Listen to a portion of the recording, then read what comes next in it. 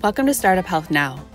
This is the podcast where we celebrate entrepreneurs and innovators in health and their work to improve the health and well-being of billions of lives. I'm Nicole Clark, Startup Health senior writer. Today, I took my cue from This American Life's Ira Glass. I'm recording this in my bedroom closet. At this point, I haven't left my house in over a week, except to walk the dog and myself. I'm trying to do my part to social distance, and so here we are, in my closet. You'll have to pardon any lackluster acoustics and hang in there with us, because the insights and analysis the team here at Startup Health are covering are, we believe, an essential part of the efforts to solve for COVID-19. According to the World Health Organization, there are confirmed cases of the coronavirus in over 160 countries. In many of those countries, the virus has upended life for people. Based off of the numbers, you're probably one of them. Fresh ideas are needed for dealing with the problems it's creating, which is why our team is doing what so many others are doing right now. We're pivoting. This is what that looks like for the Startup Health Media team. We're ramping up our storytelling. In particular, we're doubling down on stories and messages from health innovators and entrepreneurs who have been banging the drum long before COVID-19 hit, calling for change in the way we think about healthcare. They're doing their part to usher health systems around the world into the digital age and an age of health equity. And these days, they're activating their tools and tech to support COVID-19 solutions. On today's episode, you're going to meet one of those drum bangers. If you're an avid health transformation follower, you've probably heard of him or read his stuff. Dr. Marty Makary. Dr. Makary is an advocate for healthcare innovation, writing in the Wall Street Journal, USA Today. He's also written 2 best-selling books. He's a principal investigator of a Robert Wood Foundation grant to lower healthcare costs in the U.S.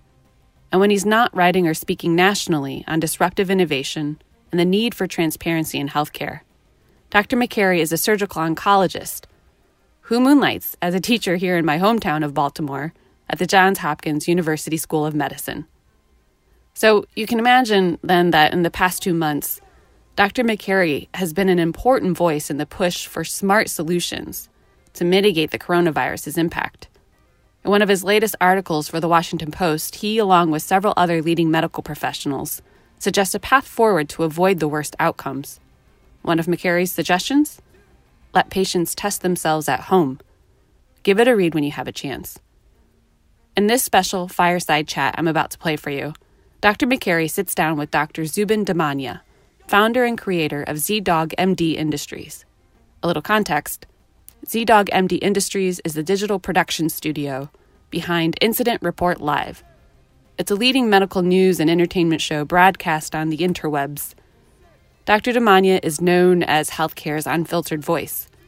In this chat, it's Dr. Zubin interviewing Dr. Makary at the 2020 Startup Health Festival, which took place in January. And I know, January feels like a lifetime ago, but their talk is more relevant than ever. Take a listen. Hey everyone. So I found out like 5 minutes ago that I'm the moderator here, whereas I thought... I'm plus one. That's right. I was his plus one, now I'm the moderator. So I'm Zubin Damania. I was a Stanford hospitalist for years and years. Quit, moved to Las Vegas, worked with Tony Hsieh, had a healthcare startup called Turntable Health, which failed. Did really well, didn't it? Yeah. Sorry so I'm already ahead of most of these guys because I have the failed startup. Now I do a show called the ZDogg MD Show on the internet, and we try to shine a light on bright spots in healthcare. And one of the bright spots I found was this guy here, Dr. Marty Makary, who is a Johns Hopkins professor of surgery and does islet cell transplants. By the way, for those who aren't surgeons, you never touch the pancreas. It's a terrible idea. He does it for a living. Okay, it tells you that he's fearless. And you wrote the book Unaccountable, which Fox's The Resident is based on. And I understand you're a consultant for The Resident. Not when they do CPR on the show. I believe they were compressing a stomach the other day. So, but your latest book, The Price We Pay, is what really intrigued me because, first of all, it made me think you're going to need professional security. Because what Marty does is he shines a light on the fact that our major hospital systems are suing patients who can't pay the inflated charge-master bills they're given. These are patients who work at Walmart, who are unemployed. These are people who can least afford it. And many people on the front line, physicians like myself, don't even know that it's happening. How did you even get involved in that? Because you had a pretty cush gig at Hopkins as a tenured professor. Well, first of all, if I do get killed for any reason, all my passwords are ZDog number 1. We have something in common there too, then, I see. It's not being recorded, is it? I think, first of all, great to see you again, Zubin. If you guys have never seen the readmission video or any of the ZDog videos, I mean, if you guys seen like the readmission video, it's like, 13 million views. Moral injury video talking about how burnout is really a form of moral injury in healthcare. 40 million videos, the nurse video, something like that. So I just love people who want to push the field. And we got too many people in healthcare just collecting their paycheck every 2 weeks and not asking what's wrong with the system. And I think that's why people see you as a voice, because they're frustrated and they want to do something bigger and get off the treadmill. And you got off the treadmill. But what I did was basically in the course of our research is discovered that these prices that we have are in bills that are uninterpretable by the hospitals that are issuing the bills. And when we challenged hospitals and just inquired, hey, this patient got charged $80,000 for an operation where the reference-based price is $20,000, they would frequently say, invariably, look, Marty, nobody pays those prices. That's the sticker price, and we work with everybody individually. Well, first of all, we said, what is this crazy game we've inherited of inflating prices for the purposes of offering secret insurance discounts? This is a crazy game. We've got good people at hospitals working in a bad system. This system has gotten completely out of control. So we started asking the question, are people really expected to pay these prices? And discovered that some hospitals, about 20 to 30% in the JAMA study, will aggressively go after patients with what I call predatory billing, if we can use an honest term, and price gouging, and sue them in court to garnish their wages. Most common person sued was a Walmart employee, followed by food service workers, postal workers, and even hospital workers like housekeepers. So we started telling the story, and we went around the country. I defend any patient that's being sued in court pro bono for free. I will go to those judges. We win 100% of the time, and we will keep going to stop predatory billing once and for all in the United States. And so we're going around. Thank you. It's really public accountability. That's what we're doing. And it gets to the heart of this thing, right?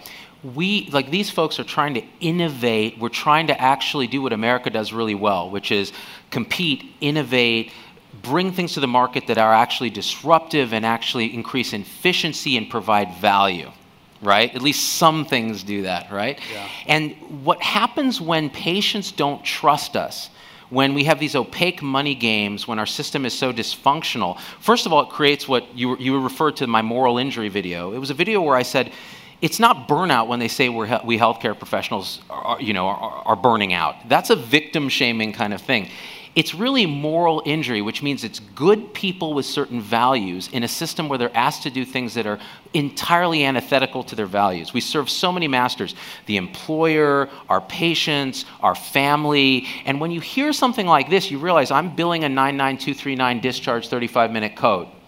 That's generating a fee for the patient of this, that then is causing my corporation that hires me to go sue this patient, and then the patient goes medically bankrupt. Well, now, not only is it moral injury, it's moral devastation. And on top of that, so what's going to happen when this outrage reaches a level? If we don't own it and take care of it, what's going to happen? The government's going to come in and be like, hey, we're just going to socialize this, and then all of us are screwed. All right? Because we can do this in a way that nowhere else in the world has done it, which is American innovation, universal coverage, all of us competing to provide the best care that actually prevents disease, that's affordable, and that's technology-enabled instead of enslaved. And we give that up if we acquiesce to these money games that we currently play. You know, people think docs are burnout, and we've got record high rates of burnout because we're working too hard. But I would suggest it's not that. I would suggest the moral injury argument that you've articulated very well is it's the loss of autonomy. It's doing stuff that we know doesn't matter. It's not having control. That's what the frustration is with the electronic health records. That's what people are talking about. That's where they're seeing you as a voice in this incredible message where you're saying, look, we committed our lives to working our tails off to help people. And what we found is now we're in this system where we lose autonomy. I've really enjoyed getting to know you, but I think it'd be helpful for people to hear. At some point, you basically said, I want to get off this hamster wheel and try to do something with impact. And I think you and I have seen too many episodes of the TV show Silicon Valley to ever do a startup, so right. God bless you guys. Yeah. But you decided to, do something. And so what was that aha moment? I wanted the doors that go like this, Marty, instead of the doors that go like this. No, what it was for me, so I when I was at Stanford and Epic went live, I was there on call that night. And all these patients lining up, new residents, it was very stressful. Epic goes live, we're trying to figure it out. All of a sudden, I found that I'm treating a computer screen instead of a patient. All of a sudden, I found I'm treating a computer screen to get through my day instead of teaching the residents how to do medicine. And so what you said about, hey, we're actually pretty resilient, we actually work pretty hard when we care about what we do and it feels like it matters. Well, clicking boxes in a stupid electronic health record that's a glorified cash register that does nothing for patient care, that sucks data out and gives it to people that don't know what to do with it, that doesn't feel very good to me as someone who gave up my 20s to care for human beings. So what you guys are doing, if you are doing something that helps solve that actually takes something off a clinician's plate, that actually adds value to this and allows us to actually work smarter and not harder, then you will succeed, right? We get the brightest, most creative, most dedicated people that go into medicine, and they're driven by compassion. What happens? Do they change that mission? Do we beat the Krebs cycle into them so many times that they have become these robots? Pyruvate. Yeah. Pyruvate. We do condition them. So some of our biggest fans of our show, are medical students. And when I go speak to medical students, they all tell me, they're like, we're learning a bunch of stuff that doesn't seem to matter, half of which is going to be proven wrong, and they don't tell us which half. We're being conditioned, and then the American Medical Association makes a statement like, maybe we should teach medical students how to use the electronic health record earlier so they're more inclined to be effective. That went over real well. That went over really well. They had to issue an apology, and I did some rant, and probably am never going to be employable again, but it doesn't matter. And the idea that, again, we can change medical education, we can focus on what matters. We really do need to create more primary care physicians who understand prevention, that also there is a mind-body connection, which we ignore, because it's very hard to do surgery on the mind-body connection. It's very hard to remove and accurately put back. And so I can do surgery on anything, by the way. You know what? I believe you. Yeah. I would trust you with doing surgery. Got the flu, I can operate on it. Steel heals and it can't hurt you if it's in a bucket, they say. But all of this stuff, I think, no wonder medical students are upset. They're looking at their mentors and going, these guys hate their lives. They're telling me that this is the future of medicine, right? So if we don't start doing something, this is why I think what you're doing this book, when I read it, Marty was going to come on the show. He sent me the book. I'm like, great, another hardcover book that I have to pretend to have read before I do the show. I started reading it, and I'm like, wait, what? I'm like, this. And the thing that made the book particularly impactful is not just the outrage. You need that. So you're running a startup. You better get people outraged emotionally about the problem you're trying to solve. But then he says, okay, now you're outraged. Here are companies that are doing it correctly. Here are bright spots. And we try to do that with our show, too. Let's get a bright spot on the show, whether it's something that actually is artificially intelligent instead of just slapping an AI label on it, or whatever it is, if it's going to help prevent violence against healthcare providers, that sort of thing? The system just seems so broken that when docs are going into med school now, they're literally telling us, we don't plan to practice full time. I mean, I think I heard a statistic that half of our medical students at Johns Hopkins do not plan to practice full time. Why would they practice in office-based medicine, full-time primary care? God bless those people. I could handle 1 hour of that in med school, where at the end of an hour, I saw 4 patients between 8 a.m. and 9 a.m., 15 minutes each. Each patient, I was like, let me get back to you. That's a deep issue. We're going to talk about, I'm going to ask somebody about that. I'm not sure. I'll get the answer. And at the end of 1 hour, I literally went to my preceptor and I'm like, are we doing this all day? Because I'm spent. I'm burnt out from 1 hour. And people do that for a living. I mean, you did that, right? Primary care, office-based medicine. And I think people are saying, how about these relationship-based clinics? How about Iora and ChenMed and Oak Street and Landmark? And how about this relationship-based clinic that gets at the underlying root causes of disease? And how about talking about sleep? May contribute to dementia and Alzheimer's. That's what we're finding in our research. It contributes to high blood pressure instead of just throwing meds at people. How about we talk about food? Things that we have never really had the funding to study.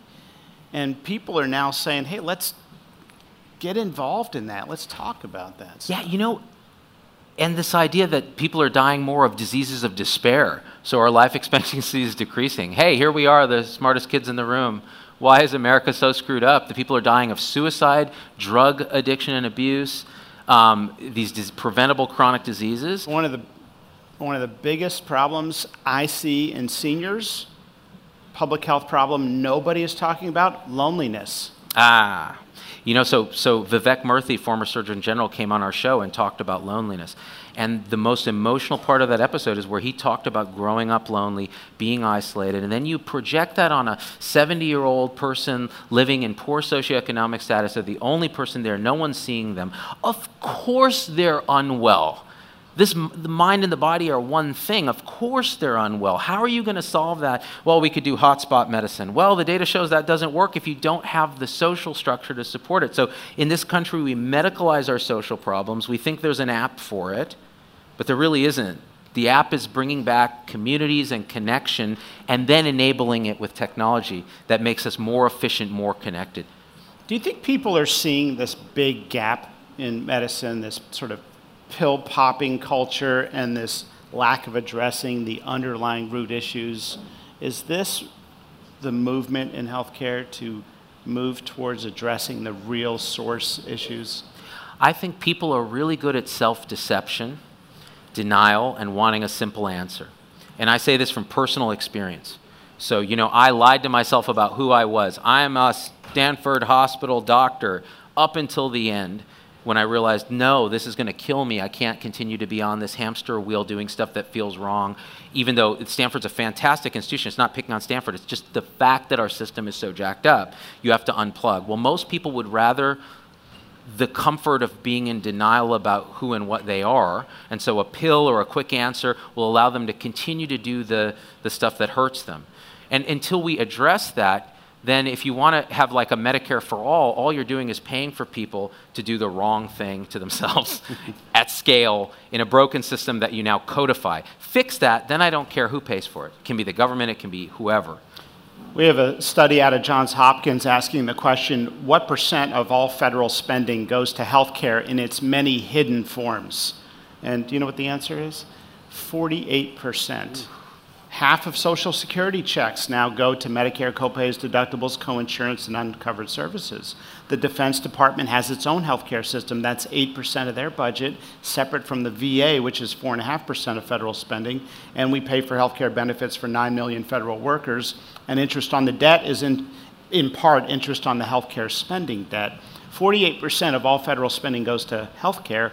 So when I meet with the politicians, the candidates, and they say, hey, let's talk about what more we can do in healthcare, I tell them we can keep throwing good money after bad into the broken system, or we can cut the waste. And right now, we're at 48% of all federal spending that goes to healthcare. What are you proposing as a candidate you increase that to 50, 90, 500%, because that's still not going to cover some of these ideas that are out there. How about we cut the waste and let the free markets work? And by the way, people are hungry for honesty in pricing. I mean, billing quality is medical quality, and financial toxicity is a medical complication. And in order to rebuild the trust in American hospitals, we've got to address our pricing failures. Right now, 64% of Americans avoided or delayed medical care for fear of the bill. That's a disgrace. We have a public trust crisis. I think in our 5 seconds left, that's a perfect call to action, is to think about. We can fix this. We can talk about problems all day, but you guys and everybody together, we can actually together collectively fix this.